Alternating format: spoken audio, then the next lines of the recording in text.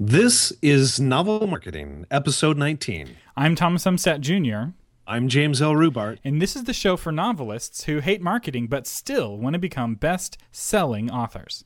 So, in this episode, we're going to talk about the number one killer of good book covers and websites, which is, Drum roll, please.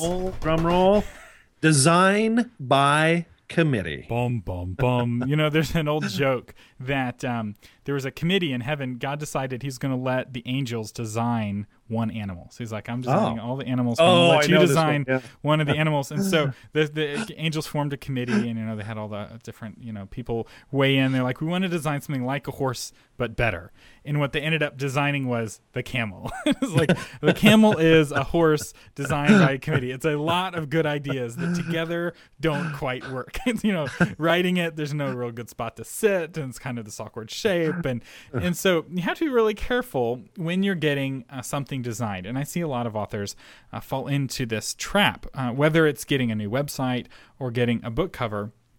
They're a little nervous about their design, and so they tend to ask lots of people for their feedback. And this can be a huge pitfall, because when you incorporate everyone's feedback, it can be kind of like a chef just going out and being like, hey, what ingredients do you like? This person likes ice cream. This person likes peanut butter. This person likes tuna fish.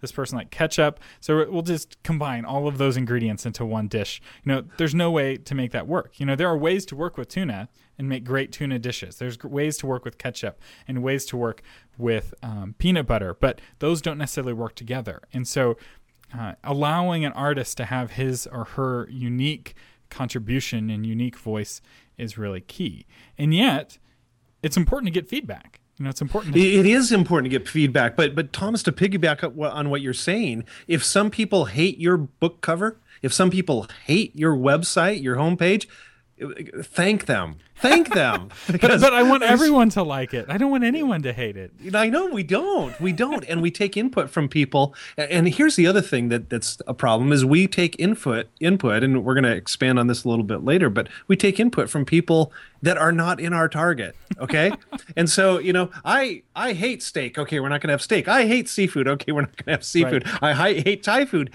Everybody's going to hate something, and we end up eating tofu, and it just does not taste that good. Yeah, it's like going to a vegetarian and be like, so what, how do you want your steak prepared? And they're like, no, there's no way to make a vegetarian like your steak. Exactly. And often that's what you're doing. And it can be really hard, because if I'm an author, I want everyone to love my book cover. Right.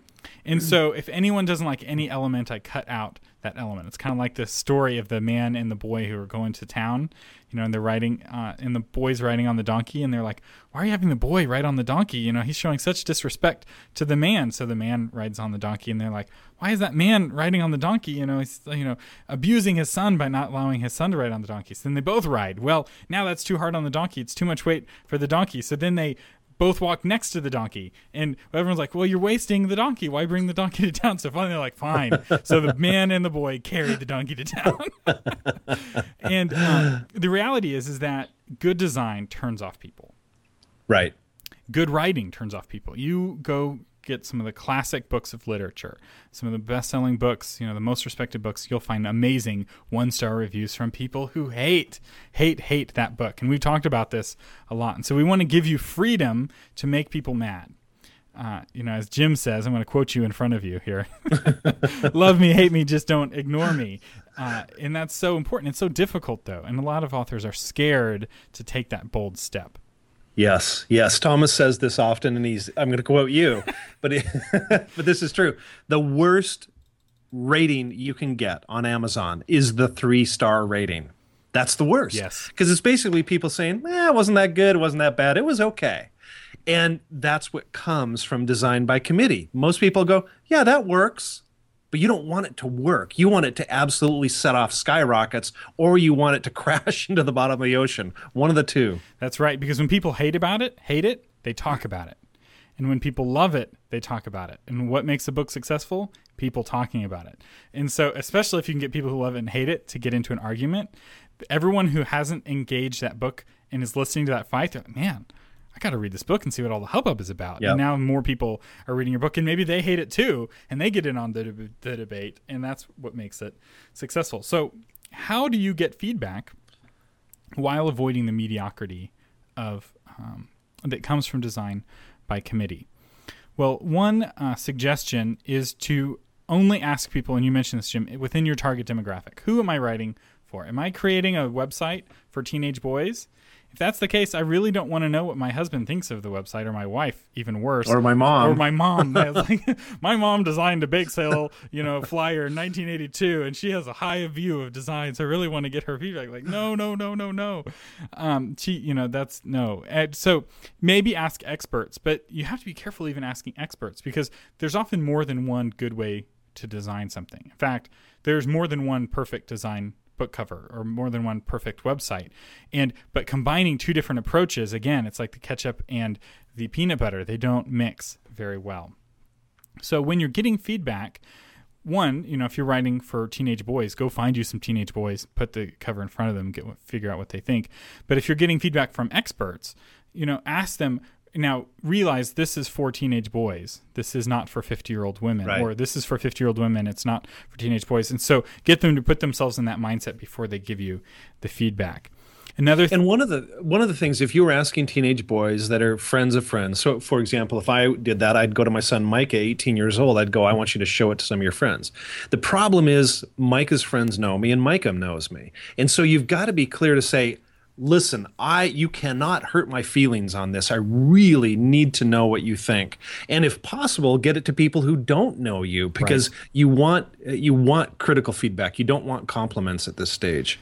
Yeah, that's good. So another tip is to ask why several times in a row, because often people won't like something about your cover or book cover or your web design, and they'll tell you, I don't like the way you've got that picture. I don't like that font. But they don't necessarily know why. And so if you don't know why they don't like it, it's hard to fix it.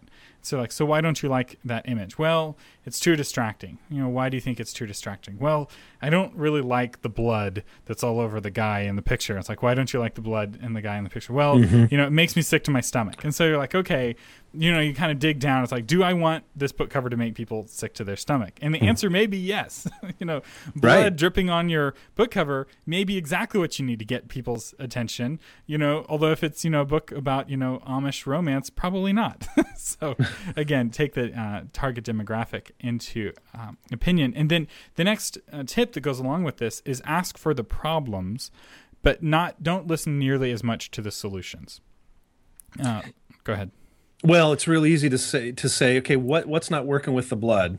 They'll start to tell you, well, I think what you should do with the blood is do da da da da da da da.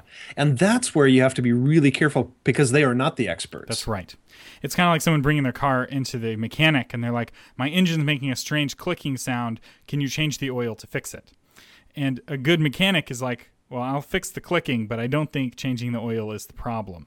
And so oftentimes people will, instead of telling you what's broken, they don't want to tell you what's broken because that'll hurt your feelings. So instead they just give you suggestions. Oh, do this, try this, try this. And those suggestions almost always are bad suggestions.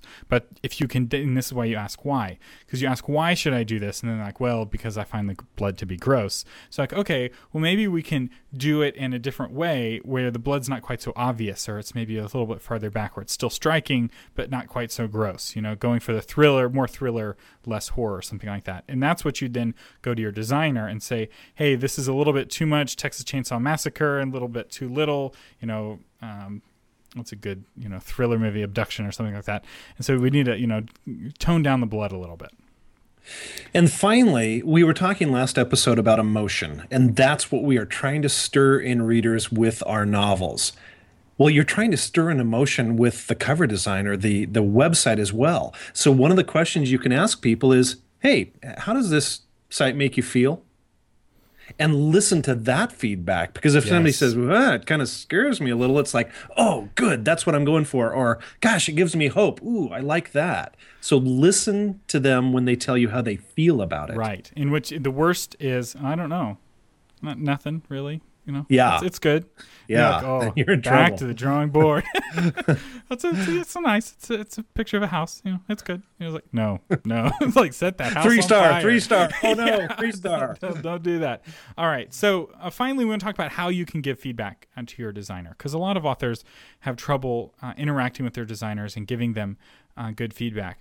And so one thing I would recommend is first realize that your designer has feelings too. So, and as an author, you know what this is like. So if you remember the first time you sent your manuscript to an editor, how scary that was and how difficult it was to receive feedback, realize that for for designers who are artists just like you are, that's the same sort of deal. It's the same sort of, they're putting their heart on there. And so you want to give clear feedback, just like your editor gave you clear feedback, but you also want to do it in a kind way. So, this will help you have a long-term relationship with your designer. I see a lot of authors who burn through designers.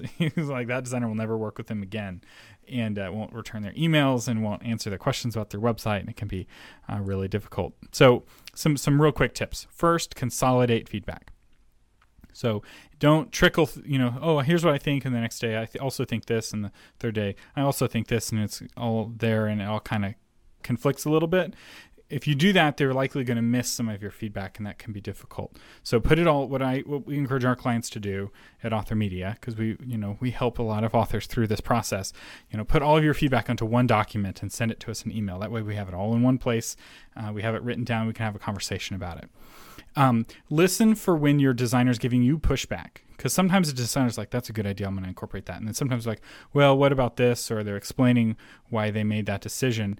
And again, there should be a good give and take in a designer author relationship. Secondly, it's very much a partnership, very much a back and forth, right. Very much we're working on this together. And if you don't have that attitude, you can get yourself into trouble. And Thomas, what you seem to be saying is it is a certain point you have to say, you know what, I'm the patient here. I haven't gone to medical school for 12 years. Right. So ultimately you are going to know. And if I don't trust you in that, I probably shouldn't have come to you for the operation. I should have gone to somebody else. So at a certain point, you have to say, I'm going to let them be the expert. Because if you don't, and this has happened to me, I remember this one postcard project I was working on, and we had the postcard, the layout, the design looked beautiful, and then we were going over the copy. And I ended up with a client that was so unbelievably anal. We went over literally every word. And it took hours. Oh. And I got to the point where it was just like, yep, great, sound, yep, love that. I was losing so much money because I'd bid on a project instead of an hourly, that I just wanted to get the deal done, because it was literally hours and hours and hours where he did not let me be the expert. And we see that with websites very often. And if you're micromanaging, if you're making all of the decisions, it's either because you've bludgeoned your designer into submission where they're just going with everything and they're now just a mouse for you to move around on the screen, which you're not getting your money's worth, because you paid for the person to bring their artistic vision. And so and sometimes that means just walking away and getting a different designer, because maybe you picked the wrong person, and that something to consider. But I totally agree, you've got to trust them. It's kind of like getting in a taxi cab. You couldn't drive the way the taxi driver drove, but the worst thing to do is to reach up and grab the steering wheel and try to, fix it. Or, getting your haircut and you're like, give me those scissors. I can, halfway through a haircut always looks worse. So, you've got to trust them that they're going to make it look even better at the end of the haircut. So sleep on it. We found that we almost require our clients to sleep on design feedback. So what we do is we'll have a meeting with them and we'll say, send us an email tomorrow with your feedback, because we find that what they like one day they may not like the next day, or what they don't like they start liking. And so it's a lot easier to give one set of feedback than to change your mind on all these things. It can be very confusing and frustrating for your designer. And another thing, going back to the expert, ask questions. Say, here's this problem. This isn't quite emotionally gripping enough. What can we do to make it more gripping? And your designer will start giving you ideas, which is much better than, you need to add more blood, or you need to put an extra explosion in the background. That'll make it more gripping. Again, that's like going to the car mechanic saying, please change the oil, the engine's clicking. And then pick your battles. If you fight on every little thing, like with the story Jim shared, they'll eventually just give you what you want. And I learned this lesson the hard way as a web designer. There's a client, and we were like, we're just going to give her everything she wants. And so at the end, she's like, and we'd given her everything, every little change we gave her. She's like, I don't like my website. It's not as good as the other websites in your portfolio. I was like, we gave you everything you wanted. and she had micromanaged herself away from our standard of quality. And that we learned that to do our best work for clients, we have to not give them what they want. We have to give them what they really need. And there's a tension there, because there is a time to defer and there's a time to fight the battle. And a good designer will be doing that as well. So they'll give you some things and they'll fight on other things depending on how important they feel that it is. And so, yeah, again, offer problems and then suggest but not demand solutions. So you say, this is a problem, I think it's a problem, and here's what I think could fix it, but let me know what you think. And that kind of deferring to the designer will build a lot of goodwill and will give you a much better design. And I can tell you, some authors get much better book covers regardless of who they work with. They're able to get the best work out of their designers because they follow this advice. And other authors, even when they're working with really expensive agencies, they get poor quality because they have design by committee and they micromanage their designers. This episode of the Novel Marketing Podcast has been brought to you by Author Media. In case you have not heard this yet, Author Media recently announced their new 2014 website packages, and they are definitely worth checking out. More affordable than they've ever been, and also actually coming with some additional design elements and some what I'll call back end, under the hood whistles and bells that just more makes power than you could possibly yeah. imagine. That's right, turbocharged. But seriously, it's the kind of thing for SEO and those little extras that will make you very happy with your website. So we'd like to hear from you. Tell us what you think. You can leave a comment on this episode by going to novelmarketing.com/19. You'll see our show notes. You can leave comments. We'd love to hear from you. And you have been listening to the Novel Marketing Podcast, giving you novel ideas on how to sell yourself and your writing online, offline, and everywhere in between.